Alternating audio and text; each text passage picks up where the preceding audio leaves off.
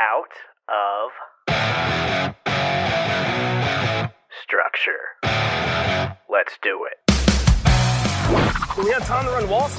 If it's 1st and 10, walls. Or any down and distance. I don't care. The game is over, and the Chiefs' kingdom has firmly planted its flag on top of football's highest summit. And Chiefs Kingdom, get ready to welcome your champions. Welcome, Chiefs Kingdom, to a Victory Tuesday edition of the Out of Structure podcast on the Arrowhead Pride Podcast Network. Matt Stagner here with RKJ. Ron, how you feeling after a big win against Tampa? I know I'm still getting used to this schedule change up. We're on Victory Tuesday now, but it still feels good. It still feels good. The day after the win, the big win on Sunday night, 41-31 over the Bucs. Just a big game, Stags. We needed a primetime game, a primetime win to really get this season underway. We've had a couple of them now, but I don't know. This one really, it felt like, all right, we're here. This is the Chiefs we knew. So it is nice to kind of have that game and kind of have some good takeaways moving forward. So I'm feeling good, man. I'm feeling great. Well, let's get right to your takeaways. We've got some great questions from Twitter we'll get to right after this, primarily in the second half, because there's a lot to take away from this game. So first of all, Ron, what were some of your takeaways from this week's game against the Tampa Bay Buccaneers? Oh gosh, Stags, you're going for the puns today, aren't you? It was a good one. It's been made before. It's been made. No, man, it was a good game. It was a really significant game, honestly. You and me were talking about before the show. We didn't really know what to think about it going into it. I mean, shoot, I predicted the Buccaneers to win. I just thought their defense was that good, and from what we saw from the Chiefs' offense these past couple of weeks, I just thought, maybe this will take a little more time than we gave it credit for at first to get going from the offense. But I think my main takeaway here, Stags, and it really did show to me especially when you compare it to what we saw from the Colts game in Week 3. You see against the Bucs what an aggressive mindset from the coaching staff does. What an aggressive game plan. A locked in. Hey, we want to make a statement. We want to take it to a playoff team, a team that we think we could see in the Super Bowl later on. You see what happens when head coach Andy Reid, Eric Bieniemy, all those guys lock in and make a game plan. I just think that was, we saw something against the Bucs that we didn't see against the Colts in terms of how they came out. And I think the players also bought in, right? Obviously. I mean, the offensive line is the big story of the game, flipping the switch from, Clyde going for no rushing yards in a game, 17 carries for 29 yards, I think in total, to all of a sudden going to, however many it was, 180 rushing yards as a team. So I just think you saw what happens when this team locks in, when this team focuses. Clyde actually mentioned after the game that Andy Reid challenged the offensive line and the running back group, and they obviously responded. So that was my main thing, Stags, is just that, we need to understand, we need to remember as a fan, because I definitely fell for it after, them not looking very good in Week 3, that this team is going to have these ebbs and flows. It's hard to come in with this mentality every week like they had against the Bucs. But when they do have it, man, they still can be this good. And so it's good to know, and it does feel good, for their, going into the rest of the season as a Super Bowl contender. I think we can definitely say they can do it.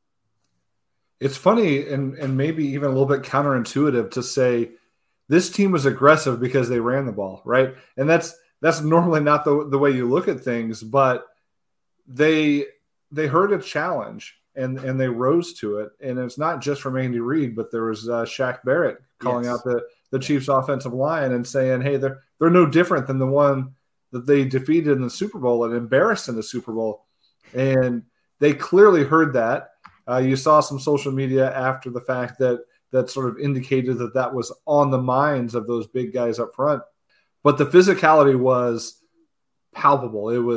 You could see throughout the game that the Chiefs were the more physical team, and right. That doesn't always happen. And they showed that there's nothing they can't do when they're balanced and when they're confident, and that confidence in the offensive line. So I wrote about this in Winners and Losers this week on Arrowhead Pride, was the offensive line as a unit was on the winners list partially because you can look at Mahomes and you can tell he felt confident behind that line. Right. And the running backs were hitting the hole, and there were holes there to be hit, and the whole unit just felt not only competent but also confident, right? So that it felt like they could do what they wanted to do, and they knew it, and that really makes a difference, and it starts with that line. Yeah, and that's exactly the point, is the coaches allowed them to do that, right? They weaponized them. They made it part of the game plan to come out, get downhill. We saw a lot more variability in the run game. I mean, we definitely saw more different types, whether it was the guard tackle counters, using Kelsey more as a lead blocker, or Noah Gray even, And what about the option that Mahomes took and ran with? Like that was awesome. And that's to my point, right? Against the Colts, I think you just saw a lot of bland running, a lot of, hey, we're just going to run our stuff. This is the difference when you see the coaching staff lock in and say, okay, we're gonna set the tone with our run game. It starts with a game plan. The offensive line can only do so much when you're not giving them the opportunity to run those pull sweeps with Orlando Brown going out, in front of Isaiah Pacheco and bulldozing linebackers. I mean, I love seeing that, and that's where it starts with the coaching staff. I think the best thing about this game, not only that they showed that they're still a Super Bowl caliber team, that they can get out for a primetime game against a good opponent with a playoff feel, right? That this was a reminder, like you said, of who they are. But also, we talked last week about perspectives on this season. Well, now we've got a decent sample size, and we're starting to see who this team actually is, what the trend really is. Last week, it could have gone either way. That could have been a team coming off of a close win and a terrible loss and only one decent victory. The perspective looking at this team now after beating a contender in their house on prime time, now it's more like they're a special teams blunder or two away from being 4-0. Right. And this is a team that is a contender that had a bad game against the Colts. So one of the most important things I think is that this win made the Colts game the outlier. It made that the anomaly and not the trend.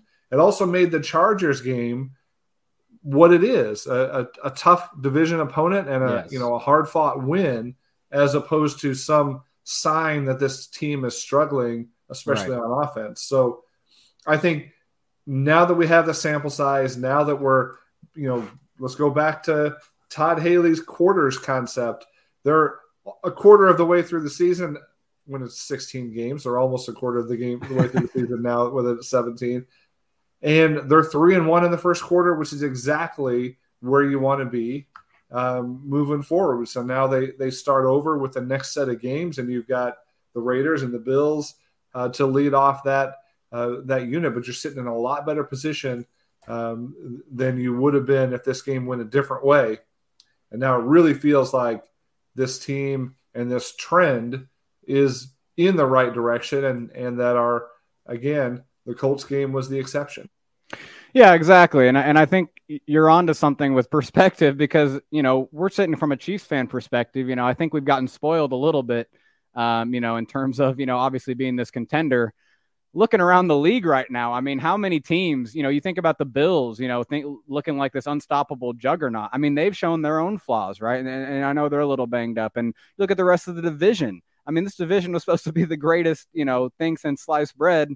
And now you have the Broncos not looking very good. And obviously, I think the Raiders, they started 0-3. I think, we can give them a little more credit. We'll talk about them a little later. But all that to say is the NFL is hard, and there's not many, great teams this year. Even the undefeated Eagles, I think you can still see, where some of their flaws could come in, but they're playing great right now. I think the Eagles are a really good team. So it's just, I think, again, perspective. Like, if we just, we're through that first quarter of the season, you compare us against any other resume in the NFL. I mean, again, you mentioned they're, that close to 4-0. I mean, they have just as good as resume and have played just as well as anybody in the league right now. So we're still sitting pretty, and we still should be feeling good in Chiefs Kingdom. So it's good perspective. Well, this was a fun week also for stats, because, again, now you have a sample size, but also there were a lot of really interesting stats that came out of this week's game and trends that we can see for the season just through some numbers. So we want to feature the stats of the week, and there's not just going to be one this week, Ron. We got a handful. Right. I know. And I know the popular one going around has been the rushing yardage of the Bucks, right? How they only had 3 net rushing yards allowed on 6 carries. It was the fewest attempts allowed in team history, but it was also tied for the fewest yards allowed in team history. The game it tied with is from I think it was 1961. So pretty crazy there. But I also thought this was a pretty interesting one. It was the first time Tampa Bay has allowed 40 or more points in a game since November 2019. So it's not only, the Chiefs took it to this, number one scoring defense. They also, took it to them more than any other team has, over since that group has been together. And speaking of number one scoring defenses, Stags, I want you to bring up the stat that you sent in the DMs, because I think that's a really cool stat and it's something that I wish, it should be blowing up a little more, because it is pretty crazy. Yeah, we talked about how we didn't know what to expect coming in this week, because you had a Chiefs offense who had just struggled, and they were going to face the number one scoring defense, or the number one defense in the league heading into that game. And so the assumption was that they were going to struggle again. But when you look at how Mahomes plays versus number one teams in the on defense in the NFL, well, first of all, Patrick Mahomes is 6-1 now versus the number one defense in the league, averaging 31 points a game, 322 yards passing, 15-7 touchdowns to interceptions, passer rating 94. That's courtesy of NFL and the Rich Eisen show, that stat. But apparently, number one defenses are not the kryptonite for Patrick Mahomes. Yeah, and it just speaks to the point we were getting at the beginning, right? Is that this team, they do get up for the big games like this. They do, get their game plans, the best type of game plans.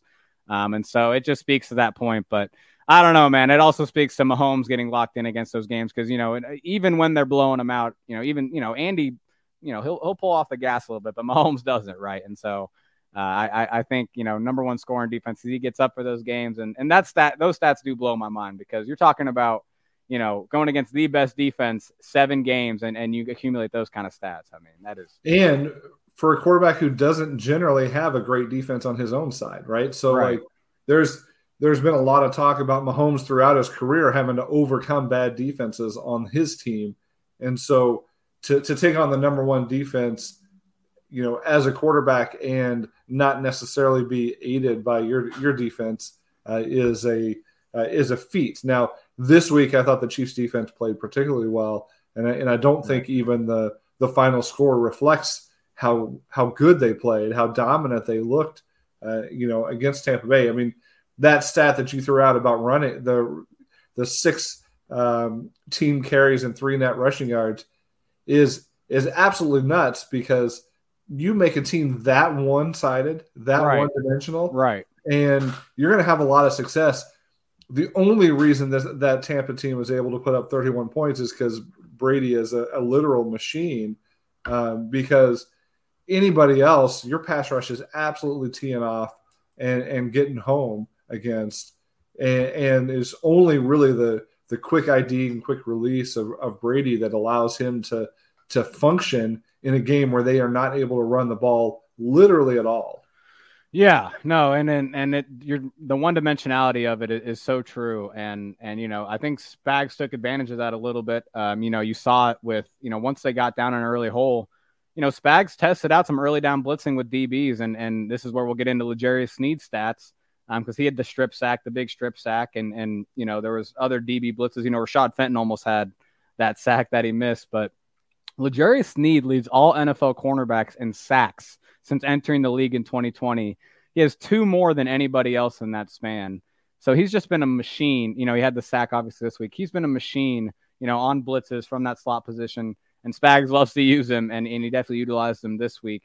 But I also want to point out that, it was a second forced fumble this week too, and that is one of only 2 NFL DBs this season have forced multiple fumbles. So, we got our Kansas City version of Peanut Tillman over here, man. Just a playmaker, man. Just I do think there's, he has the body for coverage. He has the speed for coverage. I don't think that's his strong suit, though. And I think I mentioned that earlier, this season on the pod. But it doesn't matter, man, because he gets weaponized the right way. Spags uses him the right way. And he was he made a huge difference in this game, his play. So shout out Sneed.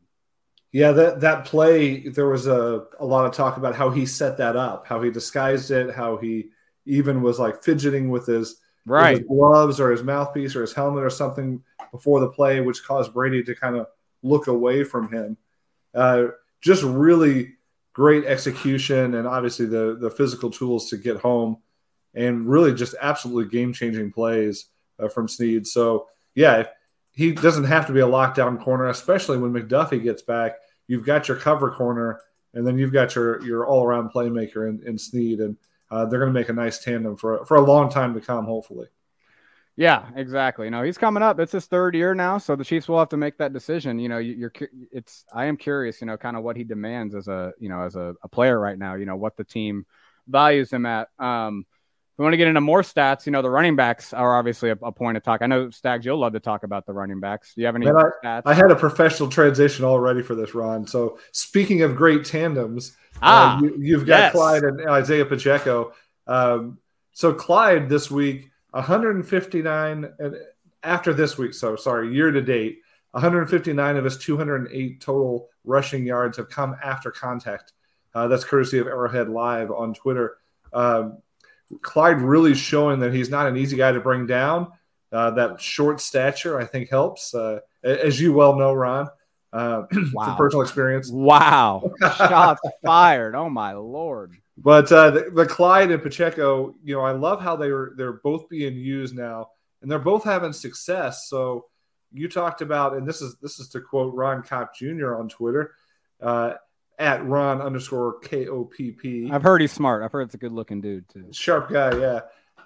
Ron says that both guys are averaging 5 yards a carry, both getting 3.4 yards after contact, and both have 3 10-yards plus plays. Really, the symmetry between these two is astounding. This week, their stats were almost identical through a big portion of the game. Throughout the season, both are finding success. Both are running hard and aggressive. So far, Pacheco has not been used in the passing game like Clyde has, but you're really getting a nice 1-2 punch there. Yeah, Clyde has the advantage with the carries on those numbers. So the 10-yard rushes, like that's even more impressive for Pacheco, right? That he's put together the same amount of 10-yard carries with 14 less carries than Clyde. But the other number, too, about Pacheco that I pointed out on Twitter, and this is from Next Gen Stats, Isaiah Pacheco averaged 5.7 yards per carry this week. He also faced 8-man boxes on the third highest rate of any NFL running back this week. So that means the Bucs, when Pacheco was in, they understood that, look, they probably want to run the ball when Pacheco's in. It is a tell, right? They NFL teams know that they're not using him in the pass game right now. It didn't matter. He still averaged 5.7 yards a carry, despite defenses really, statistically keying in on him, loading the box against him. It speaks to the offensive line, creating those seams for him too. But Pacheco, the way he runs, Talon Graff, our guy, shout out Talon, he replied to me on Twitter and said, it looks like he runs like he's angry at the grass, which I think there's a great description right there. So I don't know, man. Pacheco, and Andy Reid mentioned it on Monday, we're getting to learn number 10. That's what he said. We're getting to learn a lot about him. So, I think we're going to keep seeing more and more of him as he continues to impress, because he definitely impressed this week. Yeah, it's a nice rotation, and it's come at the expense of Jerick McKinnon to some extent. Yeah. McKinnon snaps and his carries have dropped quite a bit. His passing game work is going to Clyde, and this week they tried to use him in some short yardage situation, which was not a good idea. Yeah. But I sure like the way Clyde and Pacheco look together as a complement to one another, and I think that should continue. Again, at the expense of McKinnon and obviously keeping Ronald Jones on the shelf where he's been all season. At this point, barring injury, this should be your tandem. And I would love to see this type of balance in games going forward. We all know that Andy Reid is notorious for not running the ball very much. And we know that if you call an RPO with Patrick Mahomes, normally it's a P, not an R in those scenarios. Yes, but the more designed power run scheme stuff like they ran this week that we see going forward, the more balanced this team is going to be. And we saw against Tampa, a balanced Chiefs offense is a deadly one.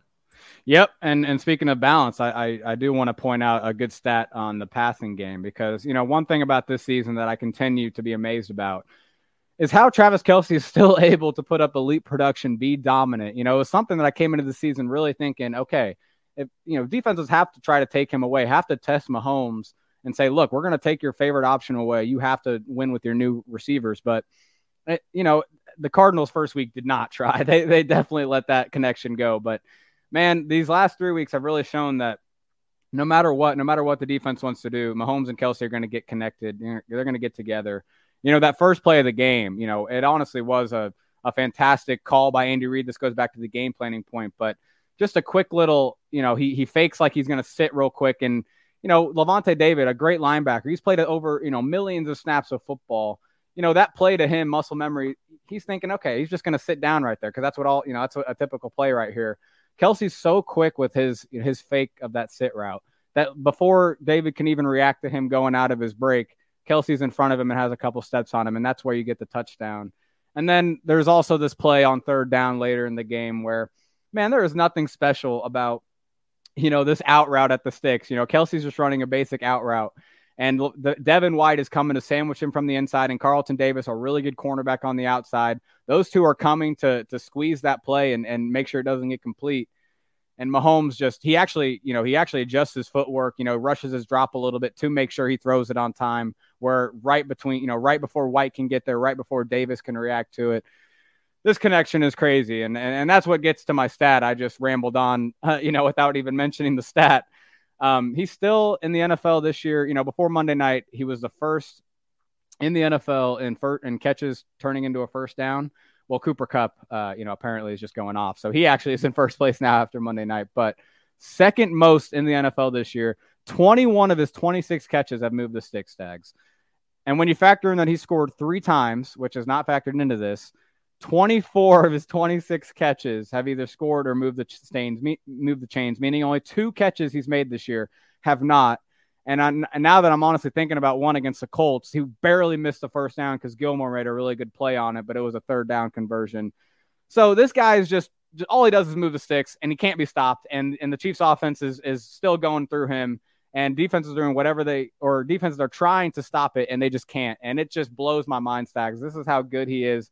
And it's why he does have a legitimate conversation to be the greatest tight end of all time, because teams know they want to go to him, and they just can't do anything about it. It's just madness at this point. Yep. The only thing that he needs to be the best to ever do it is to just keep doing it for 10 more years, like Tony Gonzalez and those guys, right? So right. No, he is the best to ever do it, and he's just automatic. And for him to pass Gronk already in career yardage, he's hitting all of these career milestones earlier than anybody else has done it.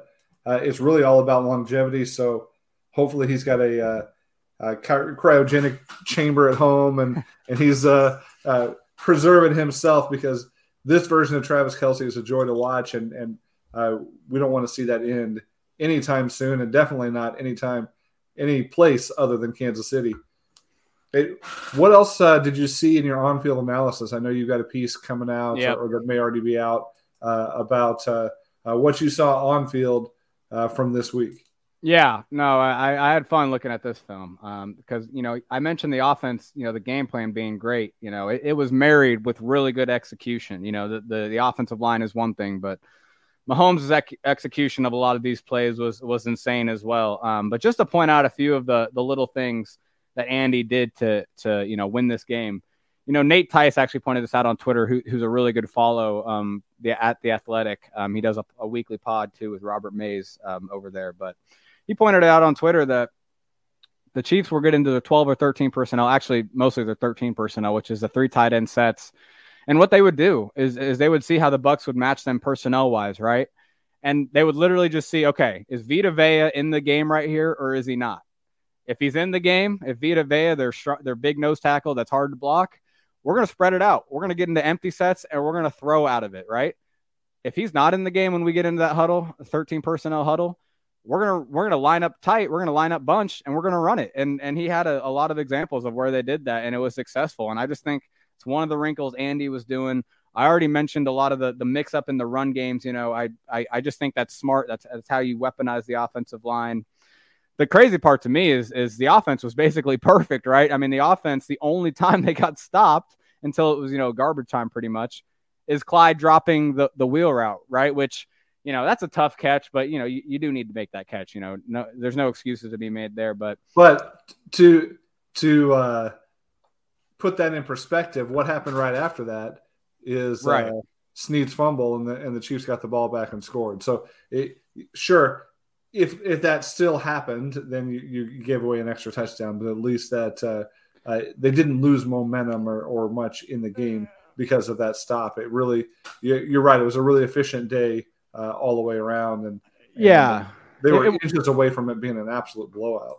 Right. Yeah. No, it wasn't a way to talk about, they could have scored more points because that's you're right. But it was just, it's just funny how the only time they got stopped, and what happened there was actually, the Kelsey connection, right? The Bucks, wanted to take it away. Devin White actually has man coverage on Clyde on that play, but he knows Mahomes wants to go to Kelsey maybe on a 4th and short. So he actually kind of cheats a little bit, tries to read Mahomes' eyes and jump a route to Kelsey.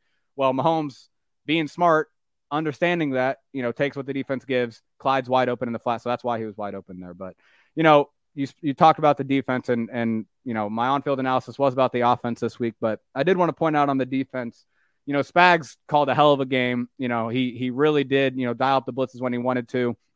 He ran dime, and going by the snap counts, I don't know for sure this is correct, but I'm pretty sure based on Harris's snap count, because the only reason he'd be on the field is if they're not in dime.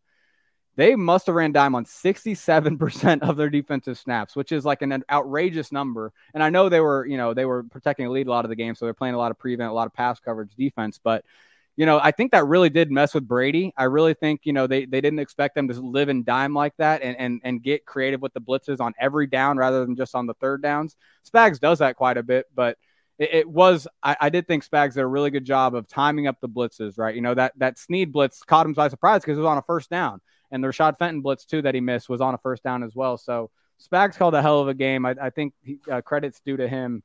And I think the defense really did confuse Brady on some passes. And that's why, they were able to have some success against him. Another sign that they were in the dime all game, rookie Brian Cook was in the game for 73% of the snaps. Now, and that's what since Justin Reed went out, that's where it was like, well, I don't know for sure if that's just like how you count exactly what the dime was, but yes, you're right. It was Brian Cook played a ton, and that's a good indication of it too. All right. Well, we're just about time to take a break and hear from our sponsors, but in the meantime, we normally do a Would You Rather. We'll play a little different game this week, Ron. I'm going to put you on the spot here. There's been some talk about where this Mahomes play to Clyde Edwards-Helaire this week fits in the Mount Rushmore or the top 10 list or whatever of Mahomes' career.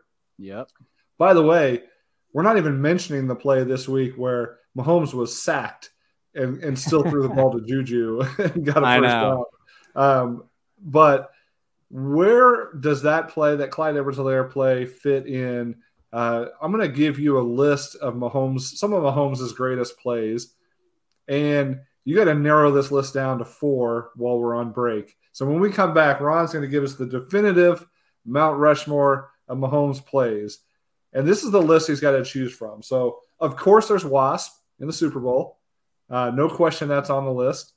There's the left-handed pass against Denver that really made everybody stand up and say, this guy's different, right? You've got the epic run against the Titans to basically send the Chiefs to the Super Bowl, or to help send the Chiefs to the Super Bowl. And that was really turning the tide of that game, right? That was the momentum shift to where Mahomes said, literally over my dead body, I'm going to run through the entire defense and score a touchdown. You've got that pass against San Francisco that was him running around and I forget who was the receiving end of that one. Chris Conley. All right. So you've got the Chris Conley San Francisco pass. You've got this week's pass to Clyde, where he went Steph Curry on the goal line. You've got last year's 13 seconds when he completed that pass to Kelsey, the back shoulder in the end zone in that scenario, just the gravity of that. then you've got one that we almost forgot about, which was the jump pass in the middle of the field against the Titans that hit McCole for a long touchdown. So take that list. You're missing one, Spags. You're missing one, Spags. What are we missing? Ravens 4th and 9. I did not get that one. I don't. That's right. All right, 4th and 9 against the Ravens to Tyreek Hill, deep down the field. That's the F it Tyreek is down there play that a lot of people would say, but it actually was placed pretty nicely in it, given the distance that he had to chunk that one. Yeah, this is a tough list, Stags. So give me a little time and break. So come on now. All right, stick with us. We'll be back with your questions and Ron's Mount Rushmore right after this.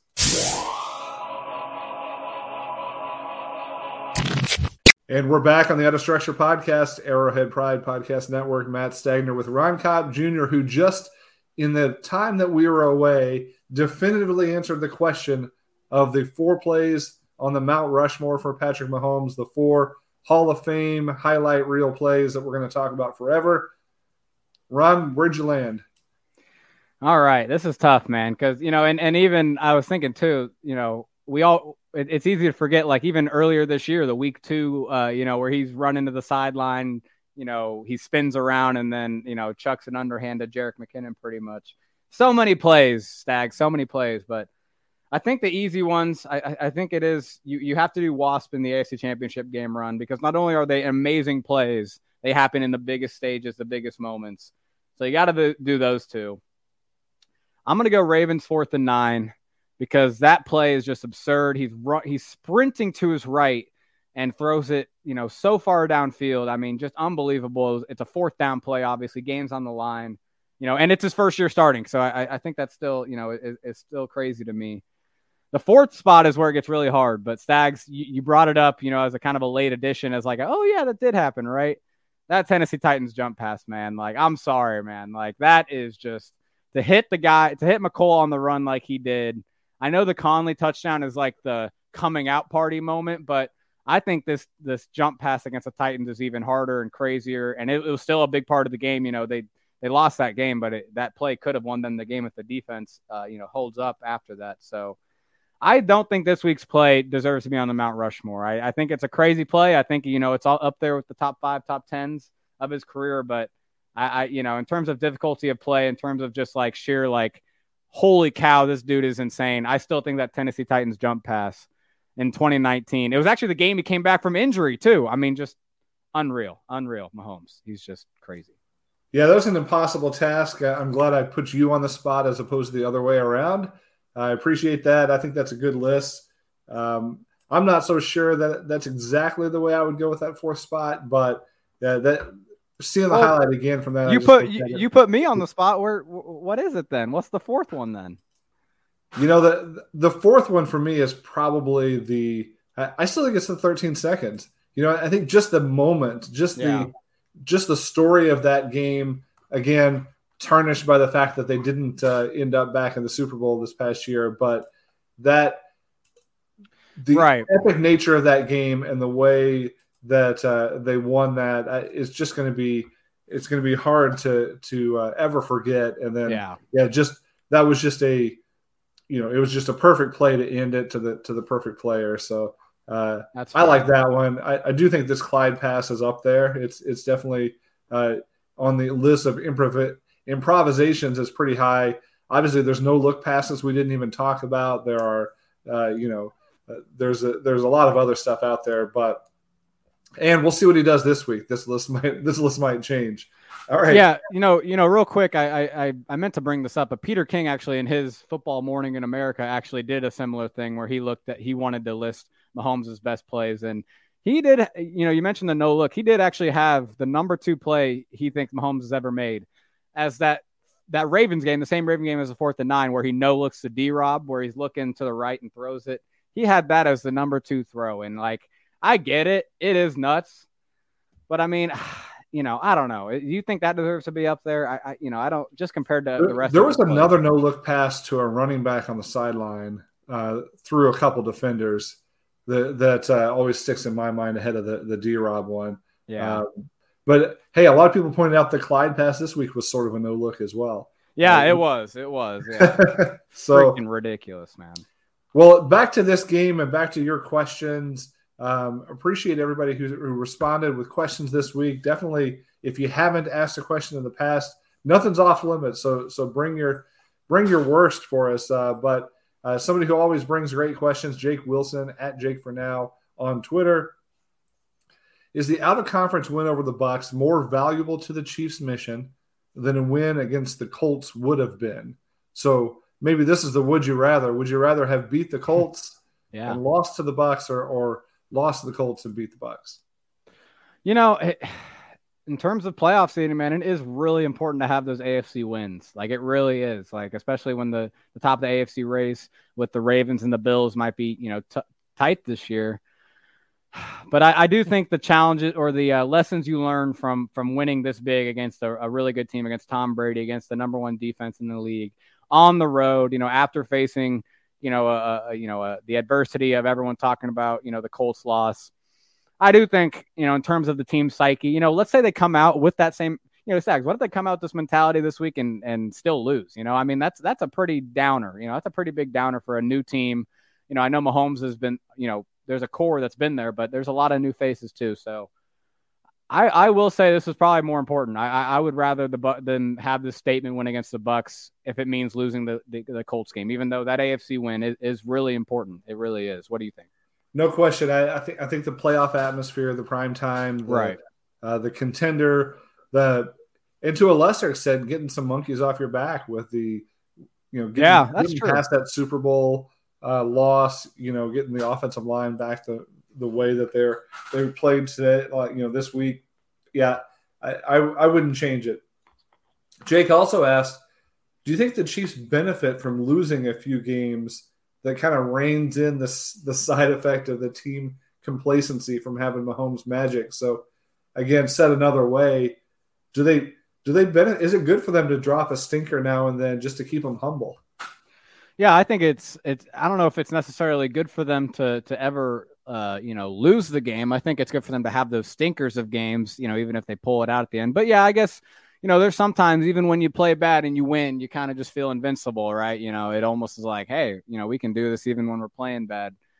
But I do think it's just natural, and I think that was kind of off the the front of the show is just that they are going to have these games, right? They are going to have these losses, and there are lessons to learn from them. And I think you saw the offensive line learn the lesson in 1 week, pretty much that, hey, if we can come out and set the tone, and be aggressive rather than, and I think the coaching staff had a lot to do with weaponizing them this week. But I do think the losses can be good, definitely. Again, an AFC loss isn't good, and you want to win those games, especially when it's against a crappy team, and because you have such a hard schedule, man. Like, you are not getting the Colts on the schedule again for quite a while. I'll tell you that much. The Colts are probably the worst team. They may end up being the worst team they play all year. So in that respect, you want to win those games because you're going to lose some of the games against tougher teams. Yeah, I do. I get what you're saying, because I do think that there's something to be said for the years they've dealt with adversity. 2019, when they won the Super Bowl, they dealt with a ton of adversity that year. They had injuries. They had some stinkers that year. There were question marks throughout. There was things that they had to go through, and I think that helped, help them in the end, because they had a lot of strength that they could draw from that, a lot of battle-tested, some scars that they can draw on. Yeah. And I think the following year, they sort of coasted a little bit into that Super Bowl year against Tampa, and we were, we as fans were pretty overconfident going into that Super Bowl. And didn't see any way that they were going to lose, because even if they didn't play well that year, they still won. So to your point, they probably felt a little more invincible that year, and it didn't work out well for them. So I think if you think of it as a movie script, as I often do, there's always the down, the dips in the season. There's always the struggles that a team goes through, and that's part of what makes them a champion. I think if they coast through the entire season, they might that stinker that's going to happen at some point might happen in the playoffs, and so that's what you don't want. Right, exactly. No, you want the stinkers to happen now. I mean, that's the thing. It is kind of funny, It's either Andy Reid starts off really hot, or like last year wasn't the greatest start to the season. but that's just how the Chiefs have been. And I definitely think it'd be nice if, maybe those stinkers happened against, better teams, so you beat the good teams, right? Or you beat the bad teams and don't, have too many losses against, the teams you need tiebreakers against. That's my main thing. Well, Jalen Daniels Truther at KC Fan 413 on Twitter. Mahomes looked more in tune with Juju and MVS last night than ever before. How much can we expect the wide receiver production to amp up as this trend continues? And I think this is true. You're right. There were some positive signs, even though it still wasn't that explosive breakout game from MVS or Juju, but there were positive signs with both of those guys. Another interesting stat, by the way, on this theme, Patrick Mahomes has thrown 11 touchdown passes so far this season. 2 of those have been to wide receivers.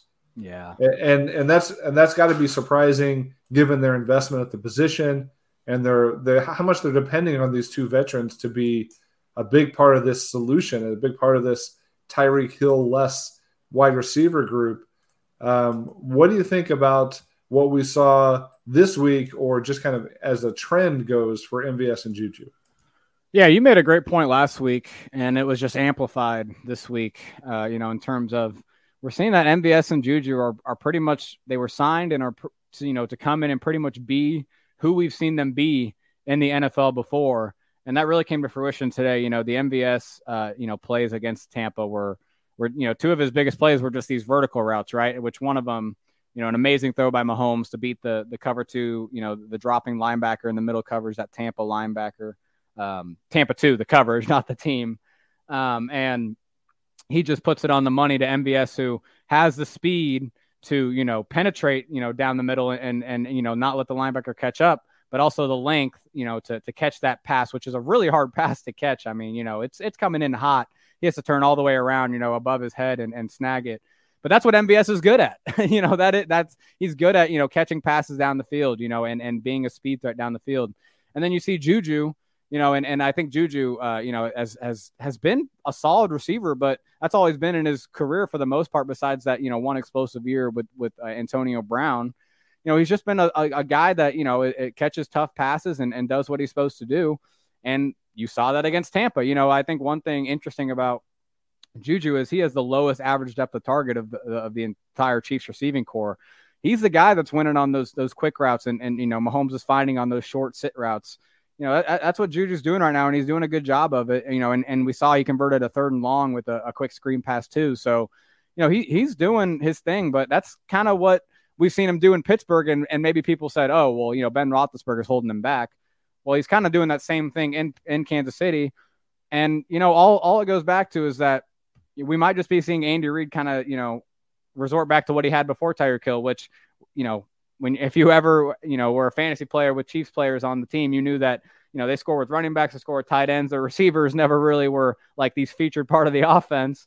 And I think he kind of might just be resorting back to that, where his offense really does run through the tight ends, the running backs, and getting, these different kinds of players. The plays and the receivers are more just a complementary piece that kind of keep the cogs, cogs in the machine more than, the machine itself. So that's what it looks like with MVS and Juju, and they executed their roles really well against Tampa. And that's the almost to the ceiling of what it'll look like, in my opinion, what they did against Tampa.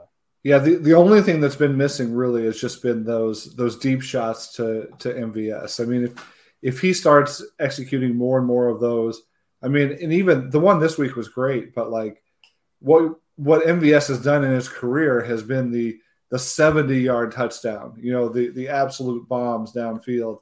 And so I still think that's missing a little bit. I still think that explosive element to this offense isn't where it's going to be. So they got a couple of those plays this week, but I expect that part to trend upward, whether it's MVS or maybe somebody else. That explosive element still is good, not great. It's still, not quite to where I think it could be from a ceiling standpoint. Yeah, well, I we'll talk about the receivers a little more after this next question. But Black Elf 19 at Black Elf 6624 on Twitter We'll still go to the defensive side of the ball because he asks about the pass rush. He said he just wants our thoughts on the pass rush. Last night and this season, it feels miles better than last season, but it still feels like a lot of the pressures and sacks only come from stunts and blitzes. Spags, I think we kind of had similar kind of maybe thoughts about of the defense. When you think about the pass rush and you think about how the defensive line is performing or just the overall unit in pass rush, what are your thoughts, and do you have any stats for us on that? Yeah, from Seth Walder on Twitter put out some next-gen ESPN stats on win rates from across the NFL by position.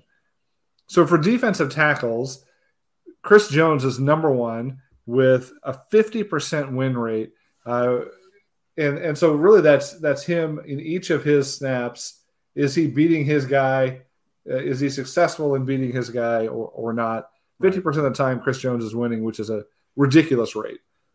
Surprisingly, on that list at number 5 in the NFL, Tershawn Wharton, number 5 with a 25% win rate. So big difference between him and Jones still, but he's winning as much as any other defensive lineman in the league, not named Chris Jones, or actually right now Shelby Harris, which is a surprising name on that list, and not seeing Aaron Donald up there. But for defensive tackles, there's, Chris Jones is obviously getting home and winning.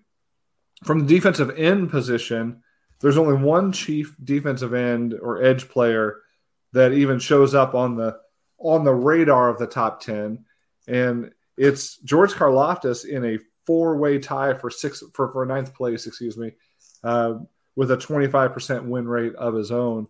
So it does look like, at least based on those stats, that the Chiefs' front four are winning their individual matchups at least. Now, they're getting pressures. They're not getting a lot of sacks yet still, I don't think. But they're at least winning their matchups along that front four, which I think is progress. Yeah, no, and that's the thing against Brady. It is really hard to get true pressure on him, bro. He gets the ball out so quick. He has the lowest time from snap to throw in the league this year. So I do think that's a lot of the equation. But no, there were a lot of times Sunday night where he did stand back there and nothing was really happening. I do think the Colts game, you saw them dominate because the quarterback isn't that way. Matt Ryan is not the same way. He's not quick with the ball at all. So it is a little surprising to see Turk Wharton and George Karlaftis up there, because you're right. I think Chris Jones is the only one making, standing out to me as someone who's winning quite a bit. Because Karlaftis, I mean, he's not really standing out at all. He made the play against the run, a tackle for loss against Tampa, but that was really the only time you really noticed him. So it is kind of interesting, but again, Spags made it work, this week by dialing it up, making the right pressure blitzes work, but that's not always going to work, right? And so you definitely want to see, the pass rush win more. So it is a little weird to me because I don't think I just don't think they're George Karlaftis or Turk Wharton, are succeeding like those stats maybe say they would. Yeah, I was looking at the number of pressures also by player on the Chiefs. Chris Jones leads the team with 15. Karlaftis has 10. Mike Dana, even after missing a game, has 8. So 2 games. He's missed 2 games. Yeah. That's right. So you've got a few guys getting pressure, but as far as like multiple sacks, it's Jones, it's Dunlap, and it's Snead, right? So like Frank Clark has looked about like Frank Clark has, right? He's been active. He's had a couple of plays where he flashes that speed or power, but a long periods of time where you don't notice him too much. And George Karlaftis, I always get off on the George Karlaftis tangent here, Ron. I set you up. It's part of my brand now, apparently. But I even got called out by an old college buddy, Nate. Shout out to Nate if you're listening. When George made that play this week, he was like, "Hey, there's the guy you didn't want this team to draft." And I started thinking about it, and I'm like, were we actually wrong on Karlaftis? Or is he exactly what we thought he would be? Right. At the time of the draft and pre-draft when we did our evaluations, the thing that stood out to me was he's a competent player, but he's not dynamic, and he's not going to get a lot of sacks in the NFL. That was my take. Well, what has he done since he's been here? He's played a ton of snaps. He's been fully competent. He's made a handful of really good plays against the run, but he's yet to record his first NFL sack. Yeah, it's 4 games in. He's a rookie. Expectations should be low. But that was my argument all along. Keep your expectations low on this kid. Don't expect him to be a 10, 15 sack guy because he's just not that. And to date, he's been good. It's been solid. He's made a couple of plays where you're like, whoa, there he is, like the tackle for loss this week. But he hasn't been a consistent threat as a pass rusher yet. And he hasn't closed the deal yet as a pro in the regular season. Right. And I do think, to your point, I think one thing we talked about when he was drafted, and we talked about even after that, as the offseason went on, is that he is a high effort player, and that's going to turn into, some effort stats in the box score. I do think he's gotten 2 batted passes, right? That's 2 batted passes through 4 games. No Chiefs defensive line besides Chris Jones had multiple batted passes all of last year. That's an effort stat. And you see some of these tackle for losses. He's made a few plays in the backfield, but those are just these effort plays that we probably expected, right? A guy that, has high motor, and, the play he made this week, he just shot off the ball really well and beat the tight end to the, who's trying to seal him off the gap. I mean, that's just a guy, making a high effort play. So yeah, to your point, it's just, it is what we kind of maybe expected. Has he been dramatically different from Mike Dana this year? Exactly. And Dana's actually been more productive. So they've both been good. I'm glad both are on the team. Right. But are either of them going to, make the game-changing sack when the game's on the line? I'm just not sure of it yet.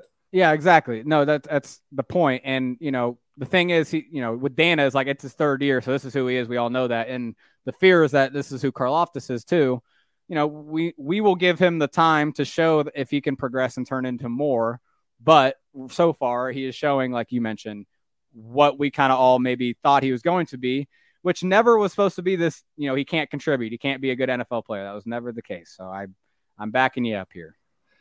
Appreciate that. Well, one last question before we get a quick preview of this coming week, Raiders week. Our final question from, one more football question, or one more Chiefs question, let's say it that way, from Jalen Daniels, Truther again. Why keep rolling with Sky Moore on punts when he looks so uncomfortable, especially when you have a former Pro Bowler as a returner on the roster? Yeah, so it is getting interesting, man. We saw Sky Moore's snap count get up a little bit on offense this week, right? And it wasn't necessarily in McColl's place. I noticed it was more maybe, in sort of the role that MBS and Juju play more. Because that's the thing with this whole – because I do think there is something too. Hey, why doesn't McColl go back to punt returner and stuff? Because he's not featured in the offense enough to really be like an offense-only player. And obviously, Sky does look uncomfortable. I agree with this guy here. There is something too, though, that McColl plays a pretty unique position in the offense. They don't use him like they want to use Sky, in my opinion. They use him to be a lot of the long, deep routes on, to push safeties deep, decoy deep routes, jet sweeps, quick screens. Sky Moore, get the ball in his hands on quick screens for sure, but he needs to be running routes. He needs to be running short to intermediate routes, getting open, because he might be the best, receiver on the team already in terms of creating separation right off the snap with that footwork that he has. That was definitely impressive in training camp more than it was on the other receivers. So they would have to change the offense around a little bit, in my opinion, kind of change what it is right now with McColl's role to feature Sky Moore. But why not? Why not do that? So I'm definitely curious if they do that, and it might be coming, man. We're a quarter in the season. This is where they might start to make adjustments like that. So I'm curious to see if this happens too. Yeah, I mean, I know the question was about punt returning, but right. The two are related, and the Chiefs even tried to make this point by saying, yeah, we had to roll with Sky Moore as a punt returner because we wanted Hardman out there on offense, and you didn't want to take him from returning to immediately move on to the next day. Move on to the next play, excuse me. But when it comes to the offense, I still think there is that element missing. I mentioned that with MVS, and maybe it's somebody else. Maybe it's McColl or Juju. McColl or Sky Moore. Mm-hmm. Rookie year McColl was a big play machine. He got open down the field. He He took short passes long, and he really was a difference maker in using that speed in the open field.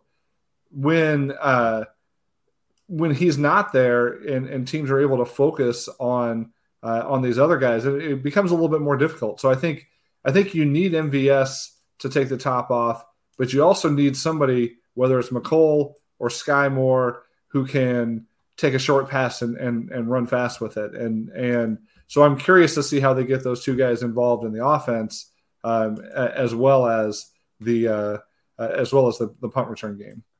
Yeah, no, I do think we may see something coming, because I know MVS came into the game questionable with an abdomen injury, but and I think Sky's snap count went up a little bit because of that, but I also think they're gearing up to get him going, because I do think his skill set could be utilized more in the offense, and they know that. Well, the final question is also from Black Elf 19. Favorite active non-Chiefs player in the NFL today? Well, he's my fantasy quarterback. He's leading me to some wins this year. I'm feeling good about him. The Eagles are always kind of a team that kind of root for to me. They're, even if they are good. So Jalen Hurts is one of my favorite players, but also Jason Kelsey. Shout out, him and Travis doing the podcast together. So, I'm liking the Eagles right now. So Jalen Hurts would be one of my favorites. Yeah, that's not a bad pick, and somebody who's up and coming in this league and fun to watch, and maybe came out of nowhere a little bit this year, just like the Eagles team. I didn't expect them to be what they are, and he's a big part of that. So I'm going to go with Aaron Donald. I mean, it seems like an obvious answer because he's just such a freak and just such a difference maker. Also, given the fact that he doesn't have stereotypical size, but the way he gets it done and the way he's just completely unstoppable. I think I already liked watching him before, but when I saw him in the Super Bowl down the stretch, closing that game out, being completely unblockable when they needed somebody to make a play, that sealed the deal for me. So, yeah, I'll go with Aaron Donald for now, even if it feels like a cop-out. Yeah, he's fun to watch. It's so fun to watch offensive linemen try to block him, and then he just rips them to shreds. It is fun. I will give you that. Well, let's quickly take a quick look ahead at the quickly take a quick look, Ron, at the Raiders game coming up. So as we start to run out of time as we close this thing out, but let's talk about this Raiders week. How can they keep this ball rolling against the Raiders? Well, speaking of pass rush, it's a good test for them at home against a bad Raiders offensive line. They did have. I have seen a few people notice that I think it was their right guard. He's a rookie, but he's played pretty well so far. So that's they've been a little better maybe than originally expected, but still a weak point of their offense because they do have still so many weapons. So the pass rush is really going to have to be key this week. Getting pressure on Carr, not letting him have time to get to Darren Waller, Devontae Adams, and if Hunter Renfrow. I'm not sure if he's going to be back this week, but he's been hurt. But they have weapons. So if the pass rush, can't win, and I think Spags wants to maybe stay in more coverage this week to help against Waller and Adams, right? Two of the better playmakers at the receiving positions in the league. I do think that's the key on that side of the ball. And then, I think the Raiders defense is going to be exploitable. They have two really good pass rushers, with Chandler Jones and Max Crosby.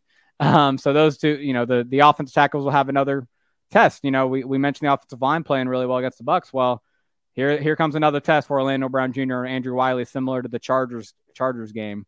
And so, yeah, it's kind of both sides of the ball, as it always is, right? As the offensive line, defensive line matchups are the keys to watch. So that's what I'm looking forward to, Stags. If the Chiefs, both sides of the line can dominate the game, then I think you'll see a dominant, result on the scoreboard. But we'll see. The Raiders are always, pesky. They haven't gotten blown out this year, so I'm sure they'll keep it close. They're scrappy. It's a division game. You never know what to expect. You can expect it to be closer than it should be, I think. Right. But you hope that the Chiefs aren't looking past this week and into that Buffalo game coming up. So it is going to be an important game for them to keep the momentum. You don't want to go into Buffalo with a potential loss against the Bills, putting you back to 500. So 4-1 feels a whole lot better than 3-2. This is a game the Chiefs should win. The Raiders are sitting here at 1-3 with losses to the Chargers, the Titans, and the Cardinals that the Chiefs blew out. So when you look at common opponents, everything points to the fact that the Chiefs are the better team this season, and really should walk away with this one. But you can never expect a blowout unless you got Jamal Charles going for 5 touchdowns on screen passes. So it'll be interesting to see what happens. I would think that motivation will still be there for the division game, and that they're not going to want to have a repeat of the Raiders doing laps around the practice facility in their bus. So they'll show up. They should keep this thing going. And it's always fun to have a Raiders week, a division game, and something for fans to look forward to.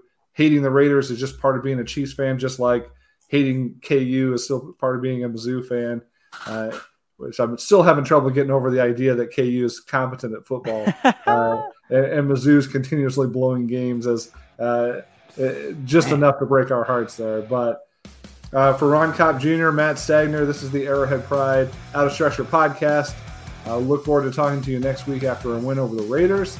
It'll be a Monday night game, so it'll be a last minute podcast, or a quick first impression of the game. But thanks for sticking with us. Rate and review all the podcasts on the network, and come back next week as we talk about beating the Raiders.